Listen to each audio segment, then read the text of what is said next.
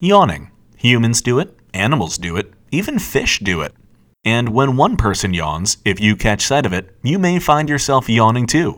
You can't help yourself, it's just automatic. And in fact, research shows that trying to stifle a yawn only makes you want to yawn more.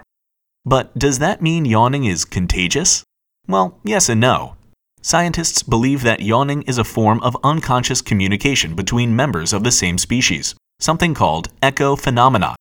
That is to say, your brain is hardwired to unconsciously mimic members of the same species nearby in order to bond with them.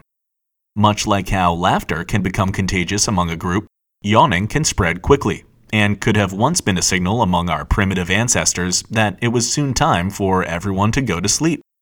Another theory posits that yawning is closely tied to empathy, a theory predicated on the fact that yawning only seems to be contagious among humans older than 4 years old, which is exactly when the portion of the brain responsible for feelings of empathy really develops.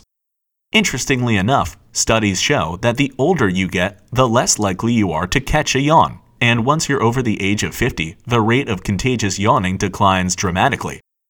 Hopefully, you found those facts interesting and didn't find yourself yawning too much during this show.